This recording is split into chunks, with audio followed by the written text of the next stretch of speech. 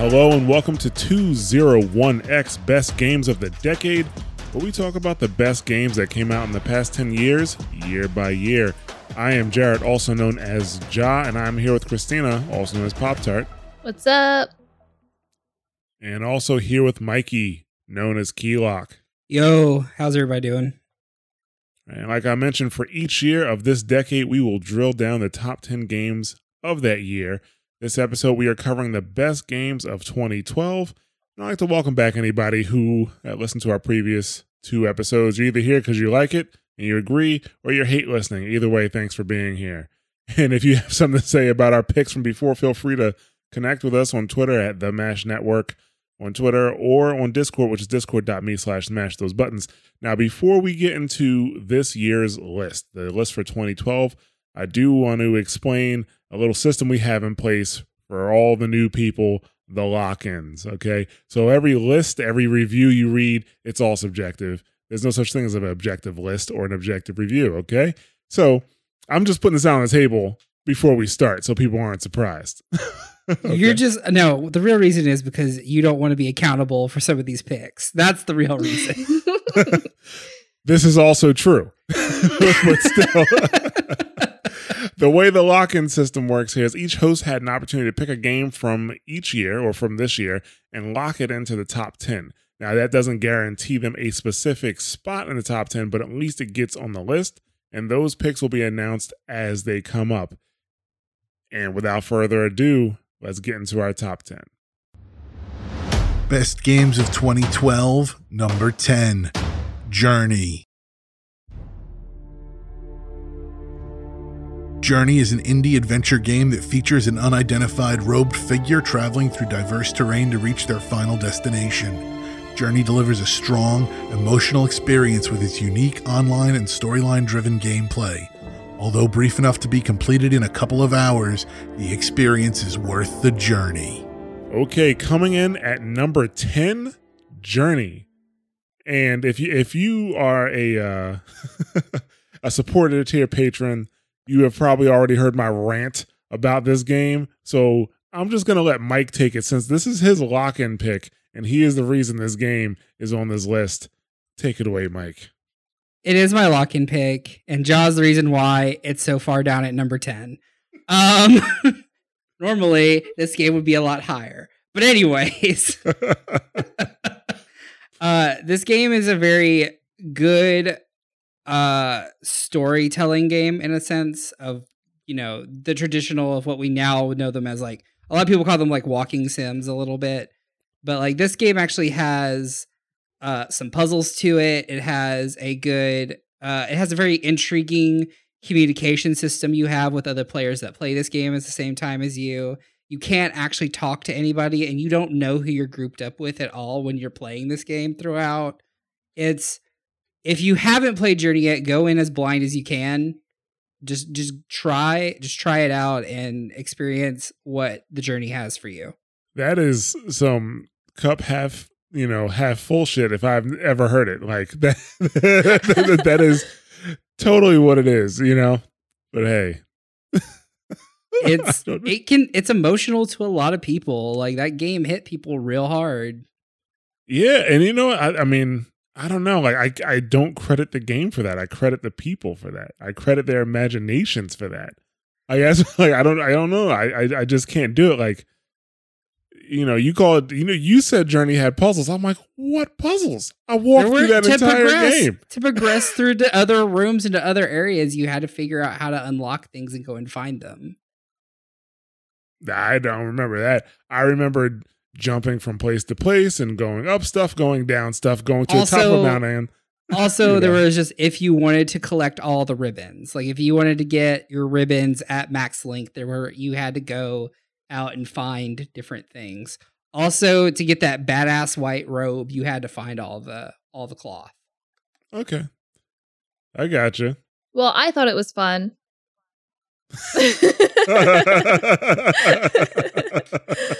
I didn't play it when it came out, so I didn't see people, but I did see like floating scarves, I think. I don't know. It was pretty. I guess maybe. Oh, go ahead. I'm sorry. I interrupted you. Oh, no. I was just saying it was pretty. Yeah, I mean, actually, I gotta be honest. Like one of the best looking scenes I've seen in the game is at the end of Journey. I will say that it is at the end. One of the final sequences. Did you not like the sand sliding and how the sun was like hitting off the sand as you were sliding through that castle area? It looked cool, but like it wasn't like mind blowing to me. Like it looked cool. Okay.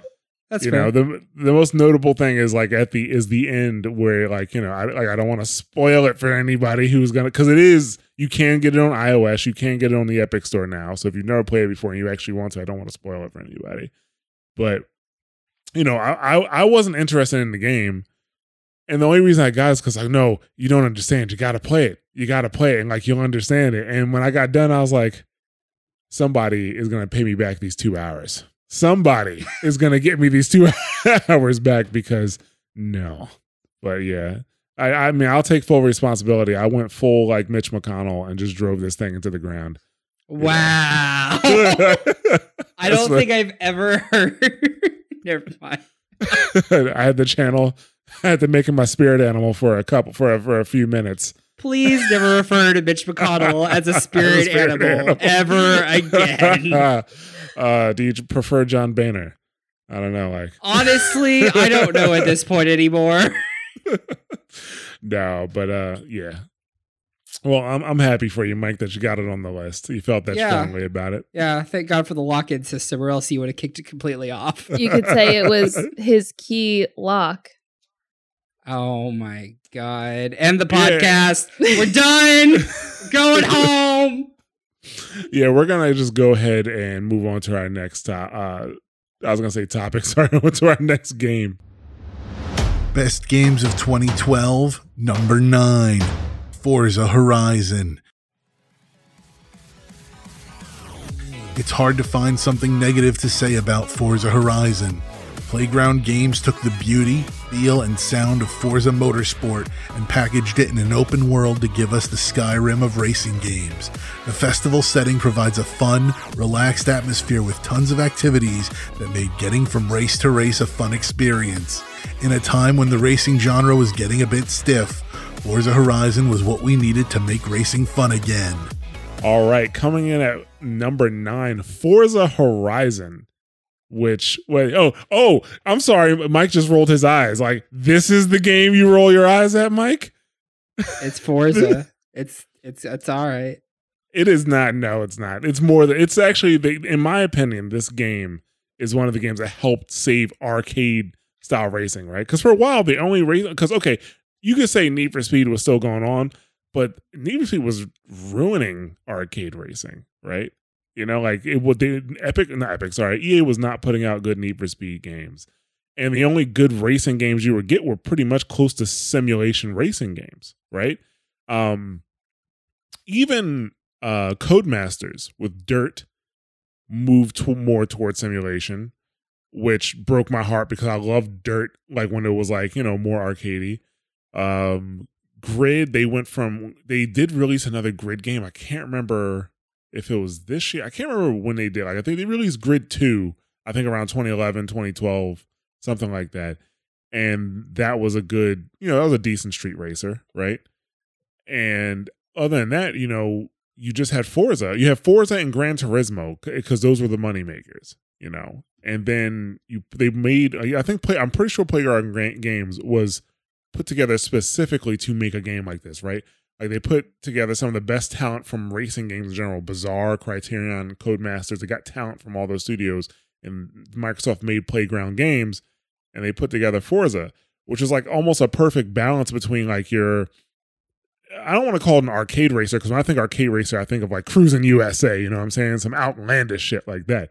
But technically speaking, if it's not simulation, I guess you could call it a street racer. Maybe a street racer, or I just consider it an arcade racer because it's a bit more unrealistic. You can get away with stuff that you wouldn't normally get in a simulation.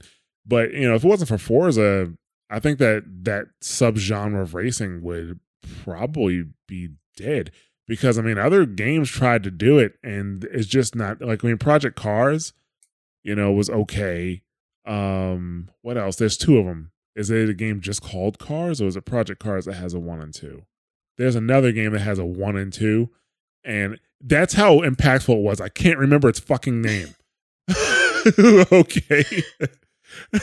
But no, here we are with Forza, who they took all the great stuff that was in Forza, Forza Horizon, took all the stuff that was great about Forza, like how good the cars looked, how they sound, how the controls were of the cars, and they just kind of tweaked it a bit so it's a bit more forgiving and more fun to play, right? I mean, it wasn't as arcade as Need for Speed, but wasn't as sim as Forza. It was an open world racing game with a bunch of little activities and quests, and sometimes you would just like, the countryside was beautiful, so you would just like ride around listening to music and stuff like that. Like, that was pretty dope. It was like racing car Skyrim, except we liked it. Except we liked it. I actually don't play racing games, and I played Forza Horizon because this was kind of my experimental year where I was like, oh, I'll just try a little bit of everything. And I played this game for like 10 hours straight, and I didn't even do the races. I just did like whatever quest they had and just exploring the countryside, running into signs to get discounts to make my car look cooler. But for someone that doesn't play car games, it was a lot of fun. Absolutely. Awesome. And especially if you don't play car games, because like, regularly arcade or even simulation races, regularly racing games have the same aesthetic the entire game. But with Forza, depending on where you are on the map, it looks different. Like, you could be in the countryside over here, or you could be in the forest area over here, or maybe in a desert-like area over here, and it changes the way the game looks, but it always feels like a big celebration in that game, right? Like, you're celebrating life. I don't know what it's just the Horizon, festival. It's a festival with music and cars. Everything's colorful. Everybody's happy. There's no like rivals or anything like that. Everybody's kind of helpful. It's just a pretty cool experience. One of the best things about that game is like if you're riding at night and you're driving toward like the festival, and as you're driving toward the festival, you see the lights in the sky and the fireworks and stuff like that, and it just gets bigger and closer as you get to it. It's presented very, very well. Like it's almost like a Disney-esque experience. Like how many of you have you guys been to Disney World before? Yes, long time ago. All right. So one of the things about Disney World, and it's not necessarily really noticeable unless you kind of are looking for it, but as you're walking into the Magic Kingdom, like that, like it's the walkway is curved in a certain way so that you actually can't see the castle at a certain point, or you can't see a lot of it. And as you're walking towards it, the castle like kind of presents itself. Like, that is something they did on purpose. And that's kind of the same feeling I got when I played this game. So, I mean, and it had a ton, like it was a really, really big game. And usually with really big games, especially really big racing games, you get concessions, right? Like if it's a great technical racer, the graphics probably suck. The sound probably sucks. It's not that great, or if it sounds really good or looks really good, the game, like that's like a Need for Speed, right? Sounds good, looks good, not a great racing game. But in this game, everything, they were firing on all cylinders. Great graphics, great sound design, excellent customization, lots of activities, technically robust, solid frame rate. Like the game played at 60 frames. Oh, was it 60 frames? No, I'm sorry. I was like, maybe a solid 30 frames. It was solid 30 frames, but it didn't drop. That was the important thing. Solid 30 frames. So it was just really, really good. I enjoyed it a lot. Even non-racing game fans did. And it was just, I think it saved a genre and it was really good. So that's number 9. All right. And with that, we're going to go ahead and move on to number 8. Best games of 2012, number 8. Mark of the Ninja. Mark of the Ninja belongs in the same echelon of great stealth games as Metal Gear Solid and Splinter Cell. Given an array of tools, players will need to use their wits, darkness, and misdirection as a means to either take out their enemies or bypass them completely. Mark of the Ninja focuses so heavily on stealth that combat is not a viable backup plan and turns every room into a puzzle to figure out. Remember, ninjas do not get caught. Okay, coming at number 8, Mark of the Ninja. This might have been my lock-in pick. I think it was. I do believe this was my lock-in pick. I was a little worried that it might not make the list, but I think this game is one of the best stealth games I've ever played. Right? Like,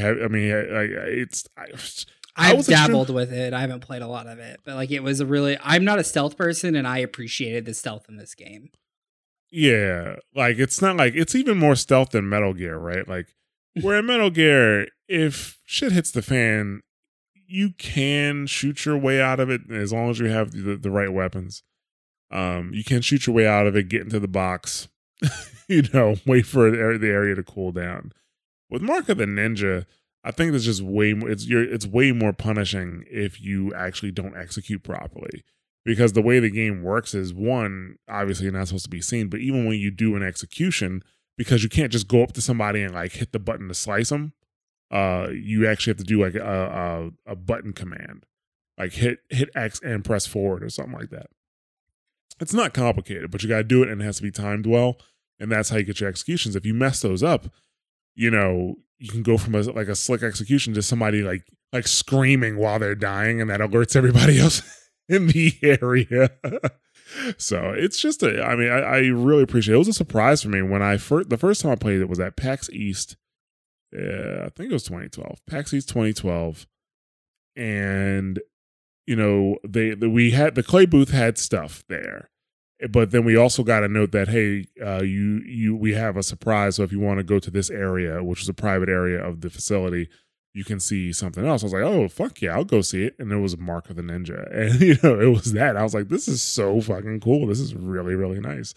So, but the game had very little focus on combat. It was just primarily focused on stealth and execution. And like I said, if you did not execute properly, because you couldn't just like kill somebody real quick and then, get away with it. You actually had to plan the execution out to a degree. I mean, obviously you got faster over time.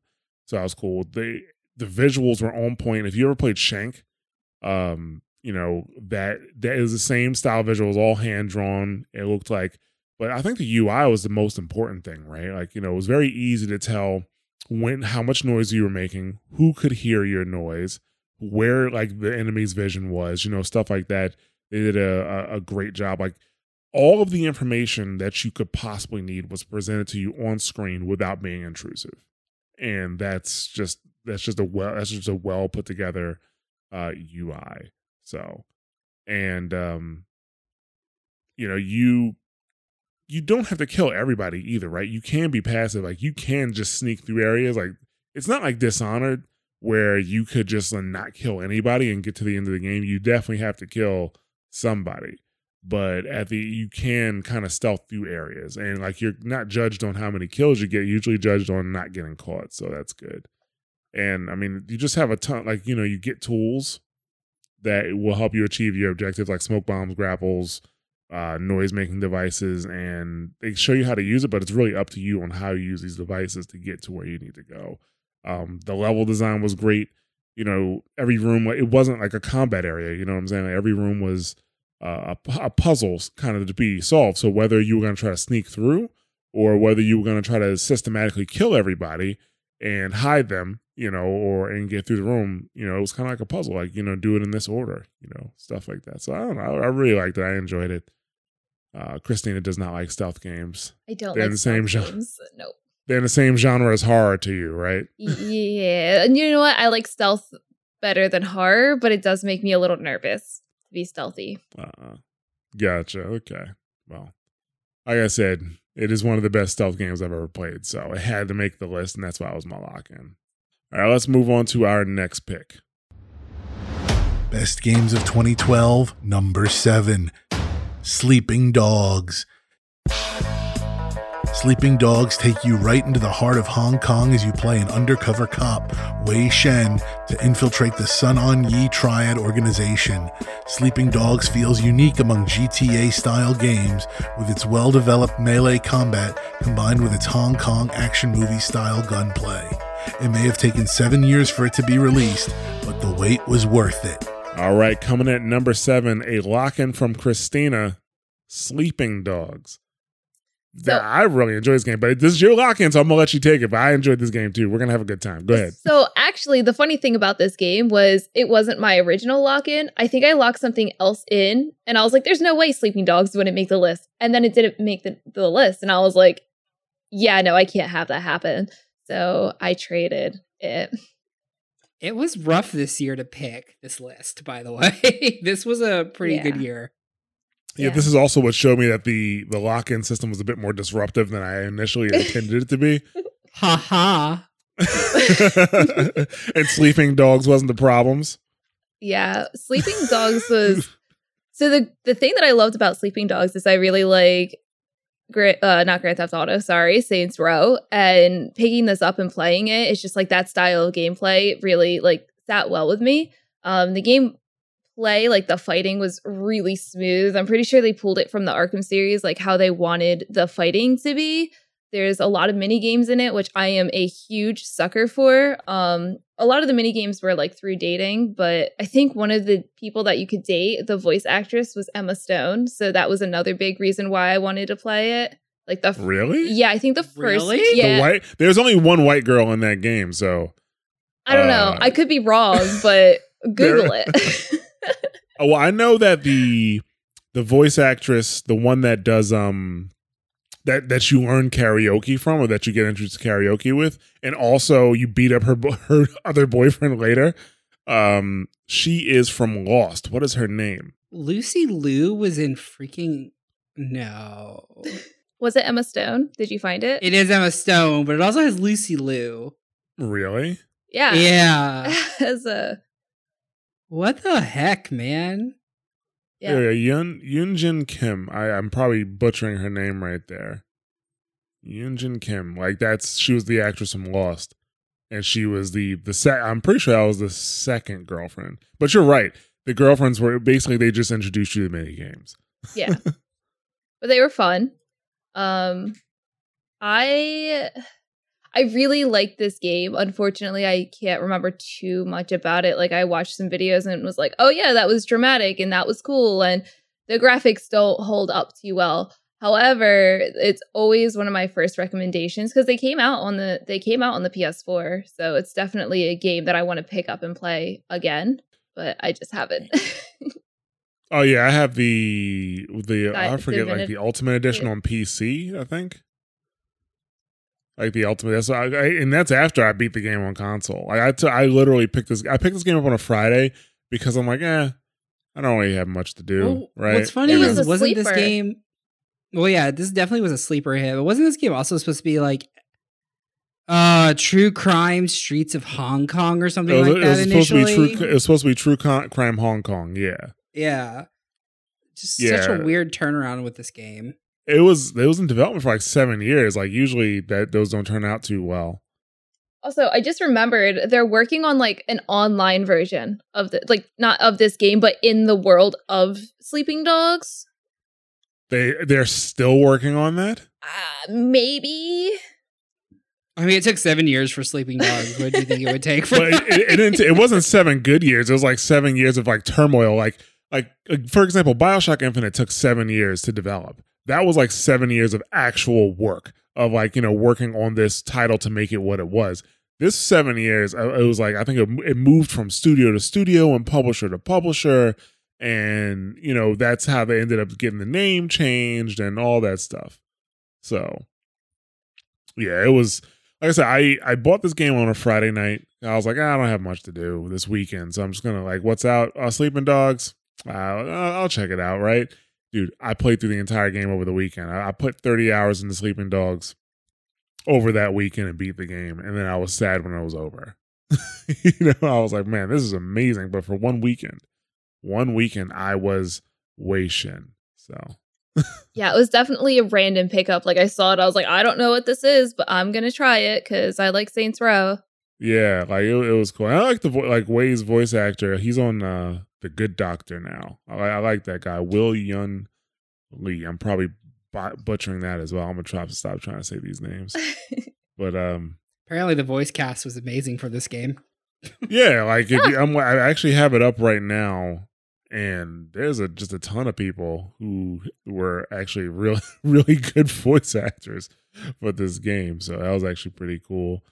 But yeah, the combat system was kind of like Arkham, but I think the enemies were actually better marked. Not better marked, easily. It was more easy to identify what enemies did what, right? Because each enemy had like a little hologram around like the floor wherever they stood, and that would tell you what type of attacks they would do. Versus Arkham, you just kind of had to look at the type of enemy and determine what to do. So, but this game also had something that you won't have in a Batman game, which is gunplay. So yeah, it actually had good gunplay. Like it had a really good balance between the gunplay and the combat.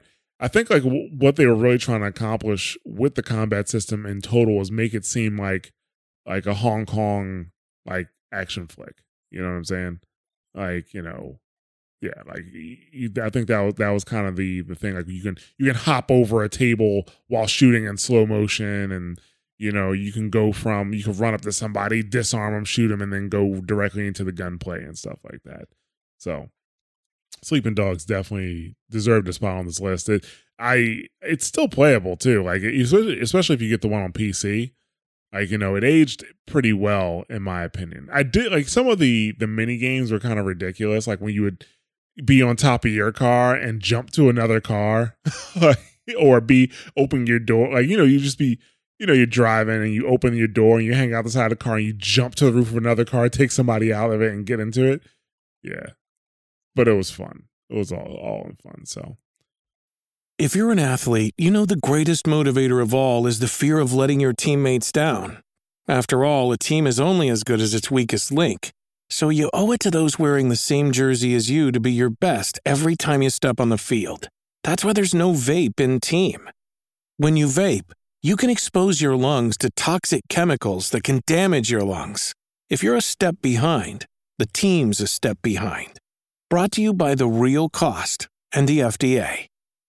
When you need mealtime inspiration, it's worth shopping Kroger, where you'll find over 30,000 mouth-watering choices that excite your inner foodie. And no matter what tasty choice you make, you'll enjoy our everyday low prices, plus extra ways to save, like digital coupons worth over $600 each week. You can also save up to $1 off per gallon at the pump with fuel points. More savings and more inspiring flavors make shopping Kroger worth it every time. Kroger, fresh for everyone. Fuel restrictions apply. All right, well, with that, let's go ahead and move on to our next game. Best Games of 2012, number 6. Spec Ops: The Line.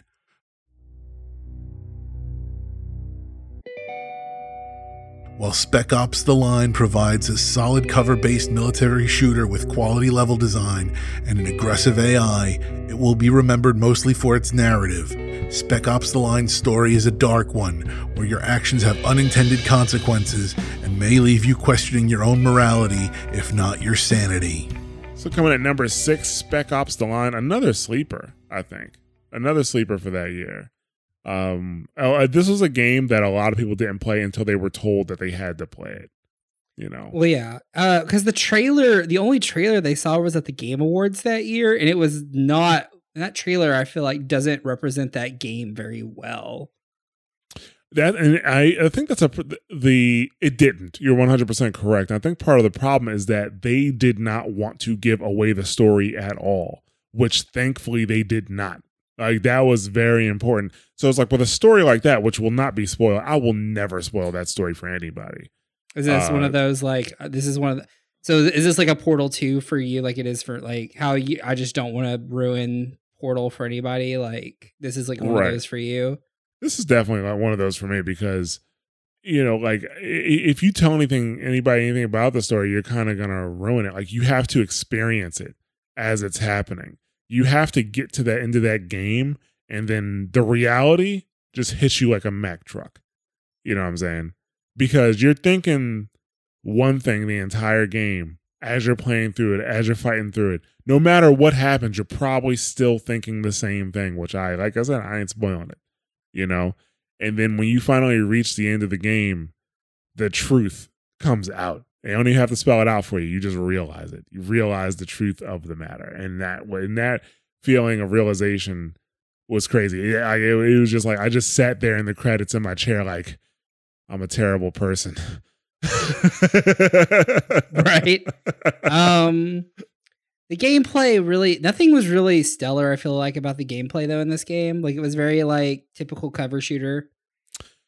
I would say that the way you typically when you say something like that, it kind of comes off as a bad thing, but it's not necessarily a bad thing. It was still a good cover shooter, right? Right. Like in it for its time, it was still like a good cover shooter, but it didn't do anything, I feel like, combat wise to change the mold or do anything crazy like maybe a few other titles were doing or trying to do.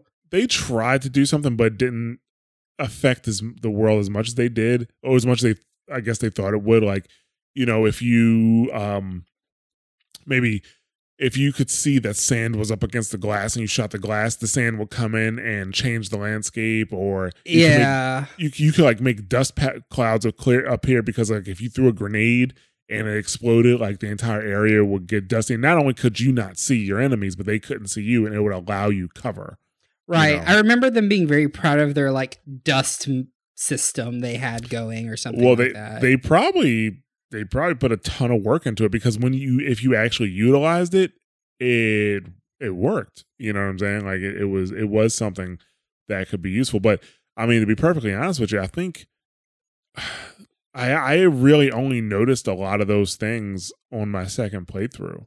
Like when I played through it a second time, I noticed more areas for me to shoot and maybe change the world and stuff like that. But I think like when you because one of the things that the game, and I guess you could put it on an easier difficulty, but even on the normal difficulty of the game, the enemies are pressing you. The enemies are aggressive. You know, they are coming to get you. So you're usually so focused on making sure that you don't get flanked or making sure that you don't die. You're so focused on killing the enemies. I don't know if you necessarily will notice, because they don't like, it's not like a game that will come out today where they find a way to mark whatever you're supposed to shoot in yellow or something like that. You know, you really wouldn't find that. So I don't necessarily think people who play through it the first time really got a chance to appreciate all that work that they did, you know. But like in terms of being a third person shooter, it's still a good game. And for a game that was in the desert the whole time, they actually found a decent way to get you from environment to environment. Well, it's also like it was what's the city called? Dubai? Dubai. It was Dubai, yeah. Yeah, which is also like a very beautiful freaking city that has lots of like different absolutely. It has different kind of building structures and things like that you can play around with.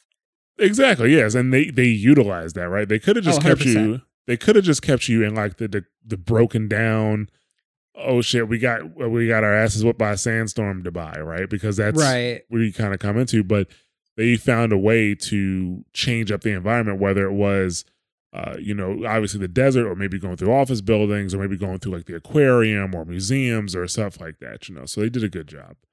I mean, overall, that game was good, but if it didn't have the story that it had, it'd be forgettable. It'd be forgettable. Absolutely. It would have just been another Spec Ops game. But they did an amazing job with it.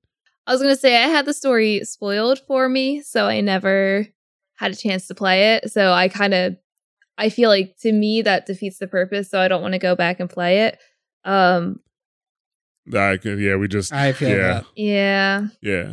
People who ruin Spec Ops story burn in hell, by the way. Just letting you know. Hellfire, I tell you. Oh, no. You know, so. No, that sucks. Like I said, I would never spoil the story of this game for anybody. It's totally worth a playthrough, to be honest with you. Yeah, I will say, as someone who doesn't play shooters, it sucks because it's like, oh, I really want to experience the story, but now I know what I know, and it's not going to be the same experience. So to me, I feel like it's kind of pointless, but I would recommend playing it. Yeah, I think right after I finished this game the first time, I finished the game and I ran through the different endings, because there are 4 different endings you can get.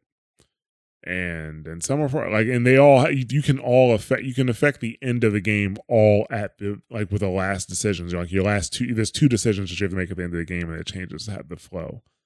And I ran through all the 4 endings, and I think I immediately wrote like an article about the experience of the game, which I would not recommend reading unless you have played the game, because it is spoiler heavy. So, but yeah, Spec Ops number 6 on this list. So let's move into the top half with number 5. Best games of 2012, number 5. XCOM Enemy Unknown. XCOM Enemy Unknown brought back an old series and revived a dying genre, enticing newcomers while satisfying fans of the original series.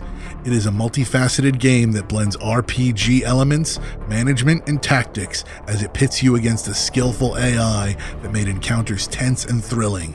The permadeath system for characters ratcheted up that tension as it gave risky maneuvers with your best characters the highest of stakes. Lots of people named characters after their friends and then ended up with a lot of dead friends. Lessons learned. All right, coming in at number 5, XCOM Enemy Unknown. I played a lot of XCOM. XCOM came out of nowhere though for me. Like I was like, what the hell is this shit?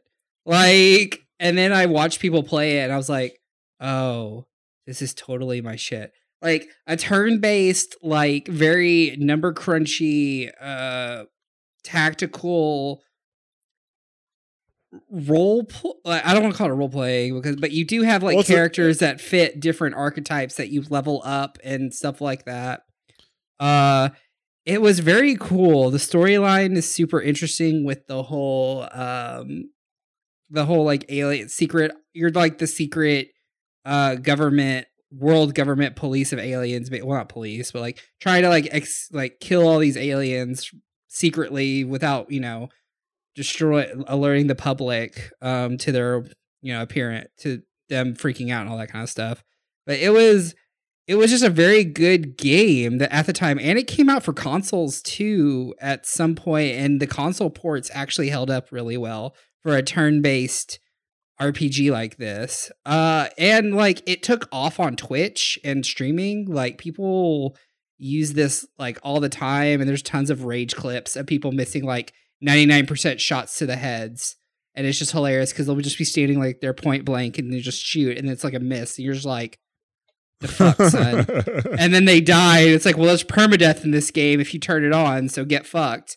So you just lost that character. I don't know. It's a very aggravating game to play sometimes, especially if you haven't played through it before, because you don't know like what will happen on certain missions, and that can totally like screw over your characters and all that kind of stuff.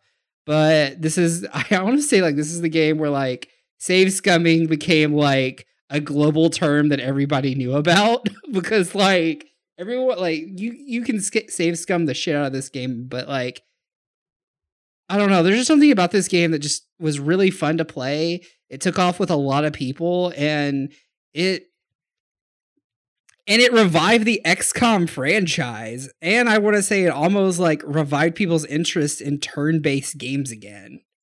Yeah, I think that's the bigger impact. That's one of the reasons why we kind of, put it at number 5 here, was because, even though I wasn't a huge fan of it, I know Christina wasn't a huge fan of it, we still could recognize how impactful this game was. Because I mean, even like, what year didn't they release a Mario Rabbids turn-based? Oh yeah, there's a Mario and Rabbids Kingdom Battle, yeah, and it's pretty much XCOM for kids. Right. Now I know Paradox. I'm pretty sure Paradox Interactive was still making some turn-based games. So if anybody from Paradox listening, their eyeballs are probably rolling out of their head right now. Right. Well, I mean, let's be honest. I think XCOM did put these turn-based games back onto onto the mainstream. Like, I mean, when XCOM 2 was coming out, there was a lot of excitement around it. So and I mean, we'll talk about XCOM 2 if we get around to it. But like, I mean, I think this game did a lot, and the expansion even after added even more content to the game, where they even made it even better. And like the multiplayer where you actually fought other people was really solid. There was some meta breaking dumb shit, but like what game doesn't have like meta breaking dumb shit half the time? So. Right.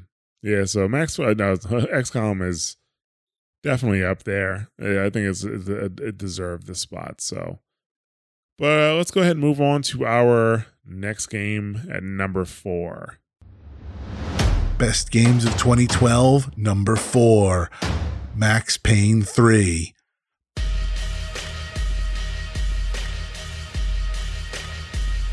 Max Payne 3 picks up Max Payne's story 9 years after the events of Max Payne 2.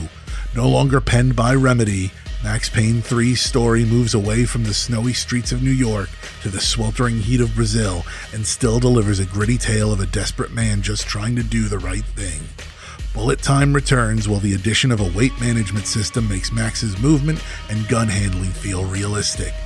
Max Payne 3 was a solid addition to the series and does an incredible job wrapping up Max's story. All right, coming at number 4, Max Payne 3.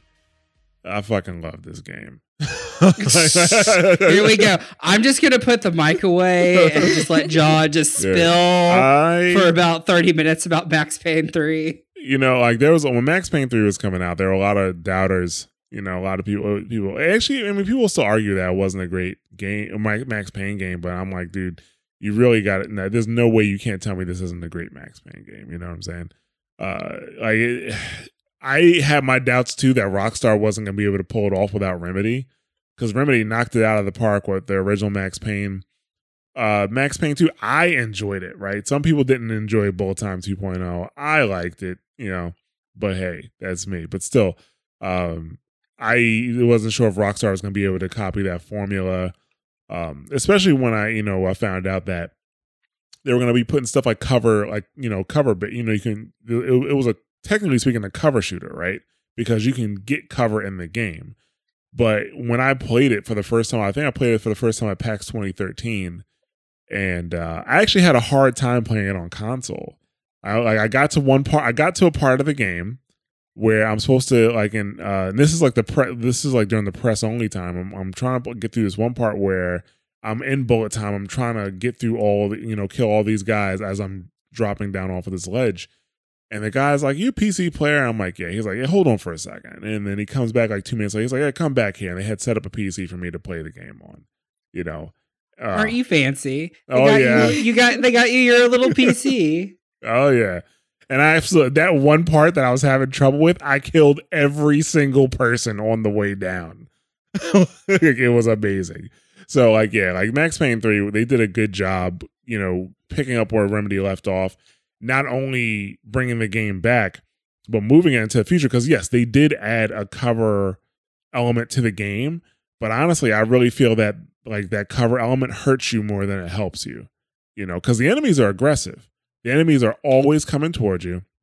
If you are in cover and you try to stay in cover and shoot, they'll throw grenades. Even the same enemy will throw multiple grenades at you. They really don't care. They'll put grenades where you are to try to get you to move and flush you out and stuff like that. They'll flank and all that stuff. It's really, really cool. You're still better off playing that game like a regular Max Payne game, which that Max Payne is built to be played like in the John Woo movie, right? No cover, just suns out, guns out, shooting faces. Don't reload your gun. Just pick up somebody else's guns that died. That's how that game is supposed to go. And it's supposed to be really, really fast paced. And you actually, especially on the harder difficulties, playing it on normal, you can get away with the cover stuff. But if you try the cover stuff and the harder difficulties, your health is just going to get destroyed.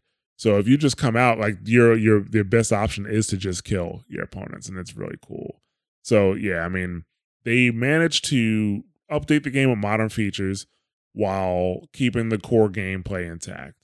The story was great. I enjoyed the story. The dialogue was great, and it was still Max was the majority of the dialogue, being in his head, hearing what he's thinking, and actually the way the game was written or ended, I don't want them to continue that story. I want them to leave Max alone. I want him to be where he is at the end of the game forever. That's all. He ends that game in a very good place as compared to if you beat Max Payne 1 or if you beat Max Payne 2, even if you get the good ending of Max Payne 2, it's not like a good position for him to be in. Max Payne 3, he ends up in a good position. If they're going to do another Max Payne game, actually don't even do a Max Payne game. Do a Mona Sachs game. Mona Sachs game, same bullet time. Same principles. You can do it. Trust me. So, and they did a great job. Like you going from like a cutscene into the action. Like sometimes I'd be like chilling watching a cutscene only for them to open a door and immediately somebody is there for me to shoot at. You know what I'm saying? There's like actually one part where you're trying to clear like an office building and you're telling this dude, okay, we'll do this, hide behind here, I'll be back. And you literally just open the door and boom, the next action scene has already started, So they do a good job for moving you from, action scenes to cut scenes and then back to action scenes. The game is violent and it does not make light of that violence. You know what I'm saying? Like some games, in my opinion, make light of the violence that they present because, you'll shoot somebody and it's like a little blood splatter and like they just fall to the ground. That's the end of it. Like, no, like if you play Max Payne and you go look at a body that you shot up, like you could just see the massive amount of damage that you did to it, right? You'll see entrance and exit wounds. If you shoot him in the face, like you'll make somebody like Michael Jackson if you shoot him in the nose. It's crazy, man. Yeah. Especially if you shoot them in they're the last person, the shot's in slow-mo. So like, I don't know how they did it, but the way they put together the player, like the enemy skulls, like you could literally see like pieces of like the skull flying off, and it just makes it look more NetherRealm for like skull tech. Like what the heck? Yeah. Like, another thing, like it's crazy because I have this clip where I was in the this is the airport level, and I run up to this guy, and I melee him, and I go to pull the trigger, right? And he's the last guy in the area, so it does it in slow motion. So here I am, right in this guy's face. It's in slow motion, and you see his face go from angry to sad when he sees that I'm getting ready to kill him, and I pull the trigger, blow him away. I'm like, he probably had a family. Shit. Like, and that was like, man, this game gets you. It does. Like it's actually, I think that is very important in games that have extreme violence like that, to kind of show like, this isn't just like, some red paint and stuff like that. Like this is like some pretty serious shit. So yeah, I think that was a good thing about the game. And another thing they did this game that was actually really cool was the movement system. Like they actually gave Max weight, and the weight of his weapons mattered, right? So like if you're moving from left to right, you can't just like if you're moving left and then automatically decide to start moving right, you can't just immediately start moving right. You actually have to put your foot down and pivot off and then start moving in the other direction. And I can't just like run one way and then ragdoll bullet time jump in the opposite direction. No, exactly. Like if you, like you literally have to move the person. And so if Max is carrying weapons, like let's say he's dual wielding and he has a handgun in one hand, and then he has like, this is unrealistic. Like, let's say an M4A1 in the other, and he's dual wielding or something like that, right? What he'll have to do to reload is, he'll like, the handgun he might tuck away and like reload the M4. But for the handgun, like take the M4 and like tuck it under his arm and then reload the handgun and pull the M4 back out and then, get ready to roll like that. So, and they did it in a way where it doesn't seem overly intrusive, but it still takes time for you to do that stuff. So it's actually pretty cool. I really enjoyed Max Payne 3. And it had an amazing soundtrack. Like it just had a great soundtrack. Like going through the airport with that song from Health playing. I can't remember the name of the song. I actually have it on my iPod, but I just can't remember the name of the song. It was really dope. So Max Payne 3 is good. I'm going to go ahead and keep on going. I've been the only person talking for like 5 minutes about this game, I think. Yeah. I mean, Max Payne is on my gaming sins like table of contents. Series I haven't played. I actually played 3, but I didn't play 1 and 2, which is really weird. You know what? It's weird. You can actually play 3 without playing 1 and 2. They made it really easy to jump into. I felt bad the whole time. I was like, just leave him alone, please. Just let him do his thing. I mean, if you see what he did in 1 and 2, it might make sense why they don't leave him alone.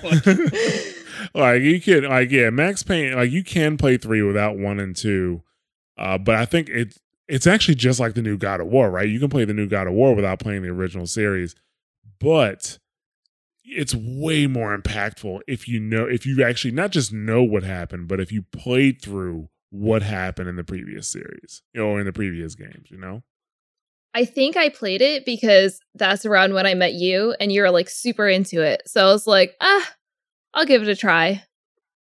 Yeah. Yeah, there was a time where he was talking about nothing but that game. Was the Mashcast going around this time? Because I really feel like every week, like it was going, you were bringing up Max Payne 3 in some form or fashion. Yeah, man, I just really enjoyed that game, and it's one of those games that, in my opinion, it just gets way more enjoyable the harder it is.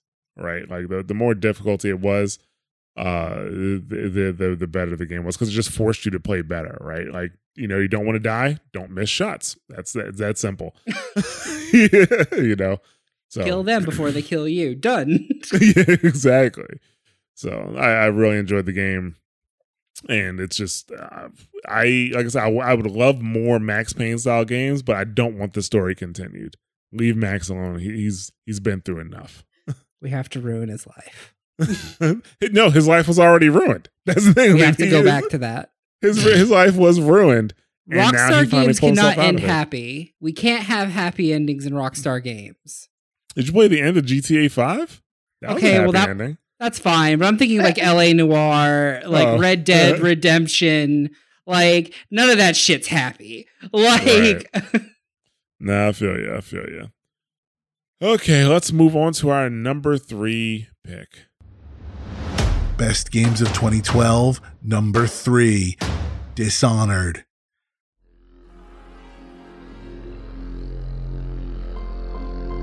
Dishonored combines stealth, dark magic, and first-person melee combat to deliver a truly unique experience.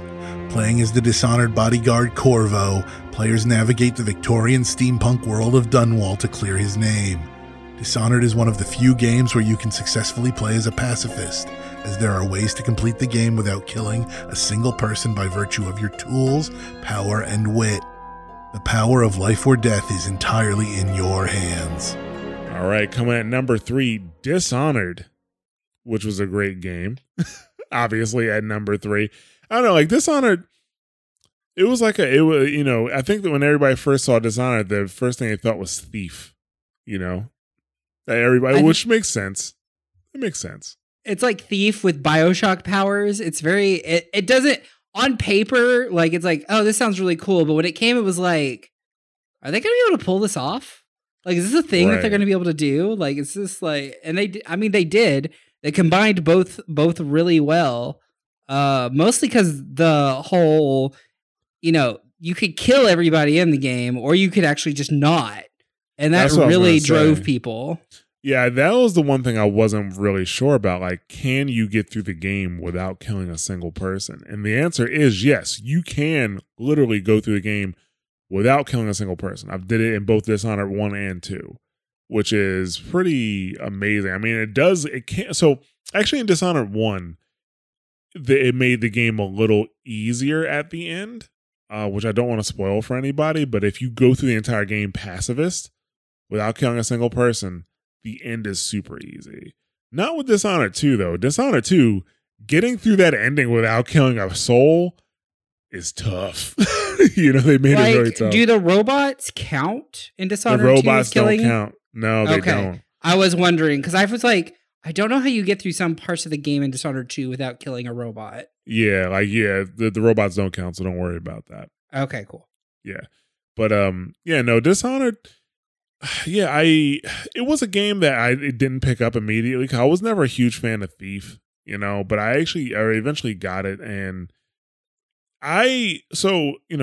Victorian London is not necessarily a setting that I really care too much to deal with, or play around in, or at least that's what I thought, right? But when I actually played Dishonored, I'm like, actually, this looks pretty cool. Like the colors weren't drab. The way the world wasn't like super colorful and popping and stuff like that, but they definitely used a color contrast that made you at least want to move through the world. You know what I'm saying? And that was just the starting point. And, going from place to place was enjoyable, especially with I guess the level design was the really important piece there, right? Because it is a stealth game, technically speaking. So even getting around the city in the day, you have to be able to get around unseen, which means a lot of rooftop movements. And, with your abilities, they actually made that pretty simple,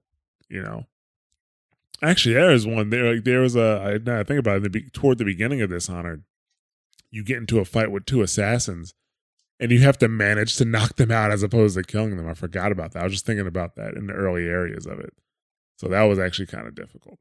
But yeah, I mean, there's so many. This game was really catered to player choice, right? Like there were so many, like there were multiple ways to do everything. It had to be for it to be a true passive experience, right? You'd get your mission to go, let's say, take X person out or deal with X person, but you would maybe have to look around or explore to figure out a way to not kill them if you wanted to be pacifist. Right. And honestly, if the level design was trash, you wouldn't be able to get away with that at all. Like, that's why, I really feel like the world of Dishonored doesn't get enough praise that it deserves. Absolutely. Like the world, I mean, the way that they put the world together, it doesn't necessarily look like a stealth playground, but if you just look around, right, you can find where you need to go. Right. And also they give you the ability to teleport. So not only are you having to make a level to where I have to stealth around, but you have to make it to where you can find me enough to not where I'm just teleporting wherever the fuck, I just need to be and done. You know what I mean? Yeah. Yeah. It's a very fine balance to do.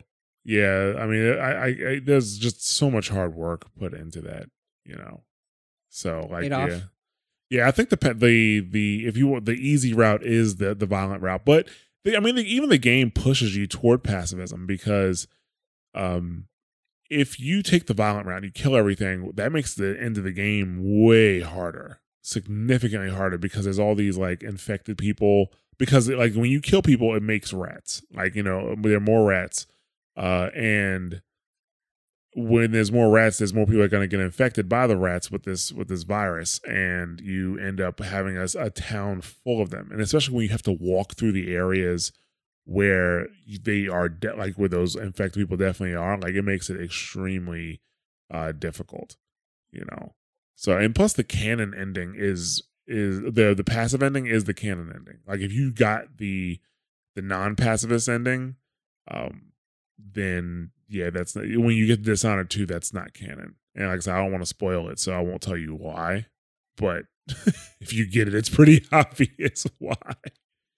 Yeah, but Dishonored, I think it was great. I know it's just a game that I don't think got the praise that it deserved, like Mike said. Same thing with Dishonored 2. I thought Dishonored 2 was awesome. Funny enough, Prey, the same guys made Prey, and Prey got a bunch of praise, and I'm like, but Dishonored was better though. But hey, we'll deal with that in 2017, I think. You're comparing tomato when it's Prey versus Dishonored, but whatever. Hey, yeah. I'm talking about fun factor, man. How much fun I actually had in the game. That's fair. So hey, it is what it is. So it is a personal problem that I have with Prey, because I'm like, why couldn't you just keep the series the same as it was? The original Prey was fine. The original Prey was fine. It was. It wasn't. I'm not gonna. No, we can do this nope, not doing this right now. We can. If Prey makes the list, we can do this. Yeah, it won't. So we don't have to worry about it. This episode is brought to you by Reese's Peanut Butter Cups. In breaking news, leading scientists worldwide are conducting experiments to determine if Reese's Peanut Butter Cups are the perfect combination of peanut butter and chocolate. However, it appears the study was inconclusive, as the scientists couldn't help but eat all the Reese's. Because when you want something sweet, you can't do better than Reese's. Find Reese's now at a store near you. Okay, let's go ahead and move into our number 2 pick. Best games of 2012, number 2, Mass Effect 3. Wrapping up Shepard's trilogy, Mass Effect closed a story that players had been building over the past 5 years.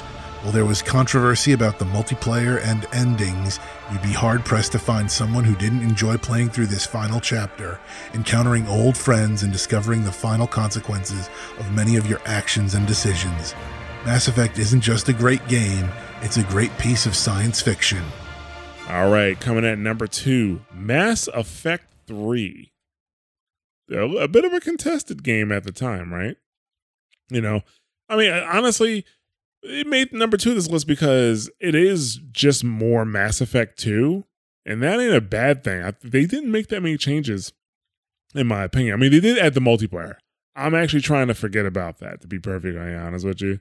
And actually, another thing, the game, I don't know, the game was way better if you waited to play it, to be honest with you, because, you know, I think a couple months after the game came out, the multiplayer did not count toward your battle readiness anymore. Or you can get enough battle readiness to get the real ending of the game without going into multiplayer, right?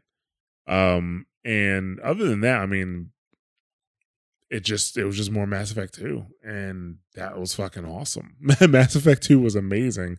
It made number 1 for our 2010 list, I believe. You know, and Mass Effect 3, you know, you just got, especially if you had the Promethean DLC, you got way more information on the world itself. It closed pretty much every story plot, you know, whether it was like, you know, the, you know, Morden and what he did to Rex and his people, or, you know, yeah, like, I mean, I can't remember obviously all the different plot lines, but I can't remember one that wasn't really resolved, to be honest with you. I mean, obviously people were disappointed with the endings, and being here in 2019, this game come out in 2012, you know, having, you know, 7 years to really reflect on, you know, that ending. Yeah, they were 100% correct that the endings were not good. The endings for Mass Effect 3 were not good. You know, it was a cop-out. I'm sorry. Games media who were saying gamers were just being picky. Those fucking endings were terrible for that game. If you were going to make 3 different endings, at least make them different. You know? Like, at least make the endings different. But hey, that argument is done. But at the end of the day, it was still a good game. I think everybody here really enjoyed Mass Effect 3. It was good. I enjoyed my time with it. The combat I really liked what they did with the combo system more in this game. And I liked where they evolved it. Like, they made it a lot more, I don't know, active. It just felt better. I don't know if it was just because of the style of powers you got or whatever, but it just felt really good. I mean, I know you can do the combos. You can customize your weapons a bit more.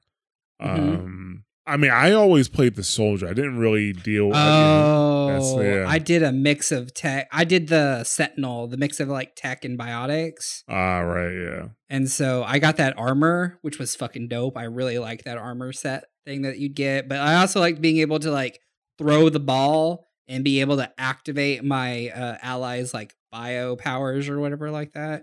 Right, yeah. What it's called. But yeah, no, it was fun. The ending was disappointing, but hey, I got to get with Caden, so it was all right. Yeah, I didn't play this game.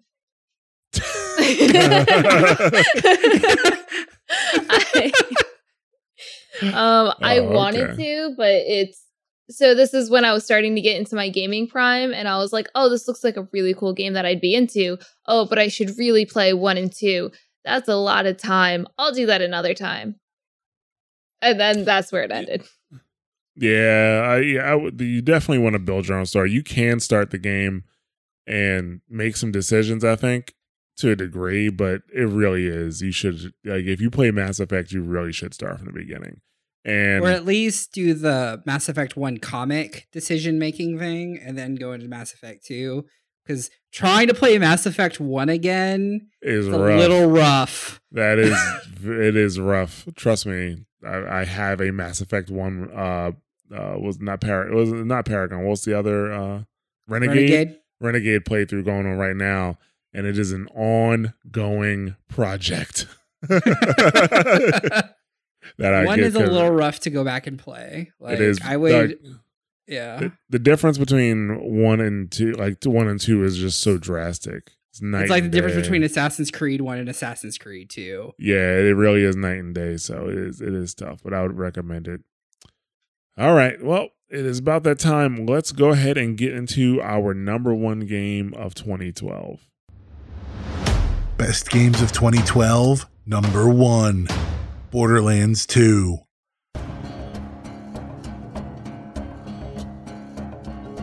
Borderlands 2 exceeded all expectations at launch and still holds up today as a solid co-op loot and shoot with RPG elements. The gameplay expands on what the original Borderlands set while adding a compelling story and refining the crisp cel-shaded style that we've grown to love. Borderlands quickly became Gearbox's number 1 original series and is what Gearbox is mostly known for today. Coming in on top for 2012, Borderlands 2. Which, I mean, this is another game that I was like, well, Borderlands is all right. I'll pick up Borderlands 2. Like, yeah, why not? And I didn't expect it to be that good. And it was, I had just so much fun playing this with my friends. Like, you know, first of all, the world didn't feel completely dead like in the original Borderlands, you know. Second of all, there were just way more characters to deal with, way more personalities. The writing was great for this game. The game was funny. The writing was good. I just really, really enjoyed this game. And this is another one. This is number 2 where they improved on every aspect of the original. You know, they even, you know, coming into the game, you load up Borderlands, you're expecting to see desert, and that's not what you got. You know, you got like an ice world, you know, in the original, like when you first start off, and that even, you don't even go straight to the desert from there. At that point, you go kind of like a mountainous area. Then you have another area. Like, it takes you a while to get to like an actual desert area, you know, at least a few hours into the game before you're in your real first desert area. So they wanted to change the scenery of the game and show that, you know, Pandora had more to offer. So that was dope. Yeah. I think they listened to a lot of fan critiques from the first game. Powers were on a way lower cooldown, I felt like powers were up a lot more. It wasn't like using your powers was like, oh, do I really use it here? Literally, they didn't want you to feel that way. So powers felt more active. Powers felt more different. Like the skill trees were really solid for each of the characters. The co-op was just so good in this game. Like, I mean, that's where this game shines, is just getting in with your friends, running through the story, and just collecting loot and shooting the fuck out of everything that you see. Right. Like the biggest, I guess the biggest contention point in this game is that, yeah, it was a great game to play with friends, so that's what I wanted to do. But at the same time, I wanted to pay attention to the story, so I'm like, dude, shut the fuck up so I can hear what they're talking about. You know, I actually wanted to listen and hear the echoes. You know, I actually cared about what they said because it was funny. It was nice to get that information. And Handsome Jack was an excellent bad guy. Absolutely excellent bad guy. Can't say the same thing for the new bad guys. They're no Handsome Jack. Handsome Jack was a dope bad guy. Handsome Jack was a good bad guy because he literally thought he was the good guy. Like, that's what sells Handsome Jack as being the biggest piece of shit on the planet. Other than the fact of what, you know, man, if you haven't played Borderlands 2 by now, I don't know what to tell you. I played Borderlands 2. Yeah, like, I don't want to spoil some of it because, like, just some of the revelations that they flip on you that happened in Borderlands 1 and how they're like, and how they flip that on you in Borderlands 2 was like, oh, the fuck? Like, they actually, like, did a good job. Like, and I was very impressed with their story writing. The guns, the special guns and some of the special actions they did super stellar. I like the fact that they made each company feel a lot different this time around too. Absolutely, yeah. Like Tediore being so cheap that you just throw them and explode and they just digitize you a new one. Like, that's just always fun. I don't care who you are. Throwing a gun and watching it explode at a Skag's face or something is always great. You know how many second wins I got based on just off of that shit? Like, it's like, oh, I'm about to die. Here we go. Just reload the gun and throw it at him. Bam. I'm back on my feet. Yeah, okay. It's so good. I like that they kept the second win system too. That game, the second win system is just a really nice thing to have in that kind of style game that I'm surprised not a lot of other people have tried to do. You know what I mean? Like, Right, I feel yeah. like not many games use that mechanic. Nah. But I don't know. It felt like a good shooter. It is a good shooter. There's a reason why it's been remade a fucking I don't know how many goddamn times now. Re-released, you should say. Re-released, sorry, not remade. Like re-released because of Handsome Jack Collection and VR and all that kind of stuff. Right, yeah. No, But if they're like, Gearbox gets a ton of shit for the games they make except this one. Like, and that's because it feels like they pour all of their resources into Borderlands and just kind of toss out other games in the meantime. Because think about what happened, what came out between Borderlands 2 and Borderlands 3. Aliens, Colonial Marines, Duke Nukem, This is why people hate Randy Pitchford. like, I don't. And then they brought out, and then they published the re-released Bulletstorm, and then they put Duke Nukem in it. It's like, yeah. I don't know, man. They did some weird shit. But I mean, everyone loves Borderlands 3 now, but hey. Yeah, I just kind of wish they had fixed the bugs, but we're not going to get into it. Go Yeah, ahead. that's for another thing. time. No, I love Borderlands 2. It's a game I played. It's a game I beat. You should beat it and play it. But no, seriously, it's a game that holds up really well today. I played that with my brother and friends like all the time. It's funny. It's really accessible. If you don't know what you're doing in a shooter, they have classes for that. You're leveling up. So like if you maybe feel like you can't beat a boss, you can just go back and level up or find a better gun. It's so much fun. You have no idea how much I would love for them to just take the story, the levels, and all that of Borderlands 2, take all the classes from Borderlands 3 and the pre-sequel, and take all the quality of life upgrades that Borderlands 3 has, and just dump them back into 2. Just dump all that back into 2, and we're okay. Yeah, the Borderlands 2 does hold up until you play Borderlands 3, like the shooting mechanics. Like the quality of life changes in Borderlands 3 are phenomenal. However, I have no desire to replay Borderlands 3 though after I finished it. Right, yeah, like the story isn't as good, and I gotta be honest, for Borderlands 3 is only one class that I really enjoy. That's the robot. Mike is looking at me like, which Flak? class? Yeah, Flak is good. Flak is good. The Siren's not bad, and I think Moe's is pretty interesting. I just think what's his face is kind of That's how weak. important. That's how important he is. What's his face? That's his name. Yeah, like I don't know. He makes clones of himself. He's like drunk all the time. I don't know. Right. Yeah. So, but yeah, Borderlands 2 is number one. I mean, if you haven't played it by now, like that's kind of surprising considering how it was free on Xbox. It was free on PS4. It's $5 on Steam. Like it was, and it's been like that for quite some time. It was even on Vita. Yeah, Oh, don't. It was everywhere. I'm just kidding. Don't play it on Vita. But that was just like one of those things. It was like, it's on everything. Yeah, So- but this is an amazing game they put out. Like, because usually with co-op games, they just rely heavily on you playing with your friends, and Gearbox didn't do that. Gearbox made an amazing game for you to play with your friends, but also made a great game if you're going to play it by yourself as well. And honestly, Oh, yeah. like the complete edition isn't even that much. I think I just got it for like, I don't know, $40, which is it's probably cheaper than that. I got that a few months ago. But like all the DLC is really good too, and it adds so much to the game. Like if you get the game, get the complete edition. Well, that's why with Borderlands 3, I bought the $100 edition because I knew the DLC was going to be good. So I was just like, fuck it, I'll get it. That's the only thing that's going to pull me back into Borderlands 3 is when those DLC chapters like come out, and then I'm going to have to play those again. Play those. I don't feel like replaying Borderlands 3 again though. But anyways, Borderlands 2, like those freaking DLCs were freaking dope. Like Tiny Tina's. Oh my god, so good. And Torg's Explosion, I don't remember what it's called, but the Torg Explosion Arena stuff. Dome thing. Oh, yeah. Like the boss at that, where it's like a giant fucking like car dinosaur thing. Like, that was fucking dope. Yeah, they did an excellent job with it. So it is deserved that #1 spot. But with that, we're going to go ahead and I guess start wrapping up. You guys got any closing thoughts for 2012? It was a really good year.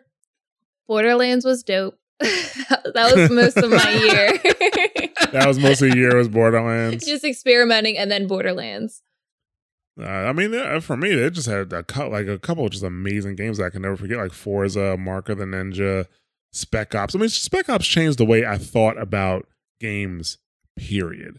Like I said, I'm not going to get too deep into it because it will end up spoiling the story, which I refuse to do. But like Spec Ops is amazing. Max Payne 3 is phenomenal. Dishonored was really good too.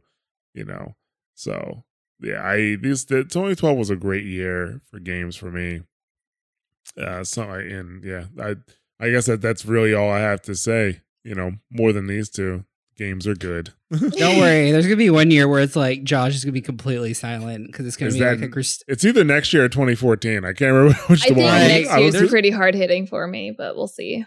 Yeah, there's going to be there's going to be a Pop-Tart and Keylock basically show pretty much one year. Because I think one year you just had I only have one dog in this. And that is it. And I'm like, here you go. Yeah. So this year was definitely a good year for me. So we'll see what the future brings. But yeah, we're going to go ahead and close up. So thank you guys for listening. We're always looking for feedback. So if you have any thoughts or questions, feel free to reach out to us on Discord at discord.me/mashthosebuttons. You can email us at contact@mashthosebuttons.com, or you can also reach us on Twitter at The Mash Network. And you guys want to give out your personal social media? Sure. You can find me at S'mores Pop-Tart. S'mores is SMOREZ, and Pop-Tart's just Pop-Tart. You can find me on Twitter, Instagram, and Twitch. And you can find me at Keylock MVP on Twitter. You can find me at Keylock MVP on Twitch. Oh, and you can find me at Keylock MVP on Instagram. Look, I actually finally made it easy for once.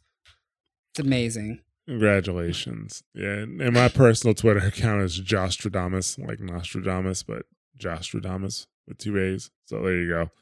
And I mean, when I do stream on twitch.tv/mashthosebuttons, but I just haven't been doing that a lot recently. So we'll see what the future brings with that. But I'd like to give a big thanks to our Patreon supporters.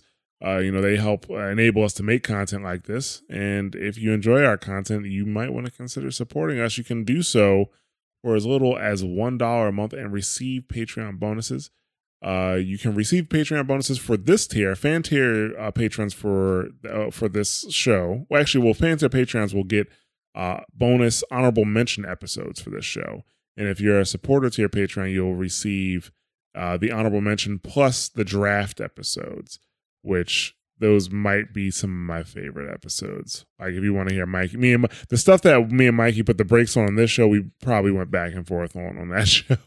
Oh yeah, this is like more professional. If you think this was being unprofessional, you should go and pay for the Patreon stuff because that stuff gets wild. Yeah. So, but like I said, if you are supporting us, thank you guys very much, and we'll see you for the 2013 episode.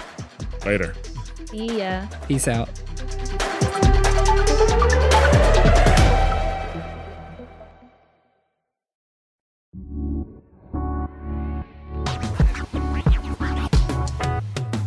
Thanks for listening to a Mash Those Buttons production.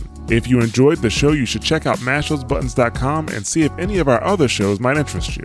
All of our shows are available on your podcast platform of choice like Apple Podcasts, Google Podcasts, Spotify, and more. If you enjoy our content, you can help support Mash Those Buttons by becoming a patron at patreon.com/mashthosebuttons, where you can receive Patreon bonuses for as little as $1 a month.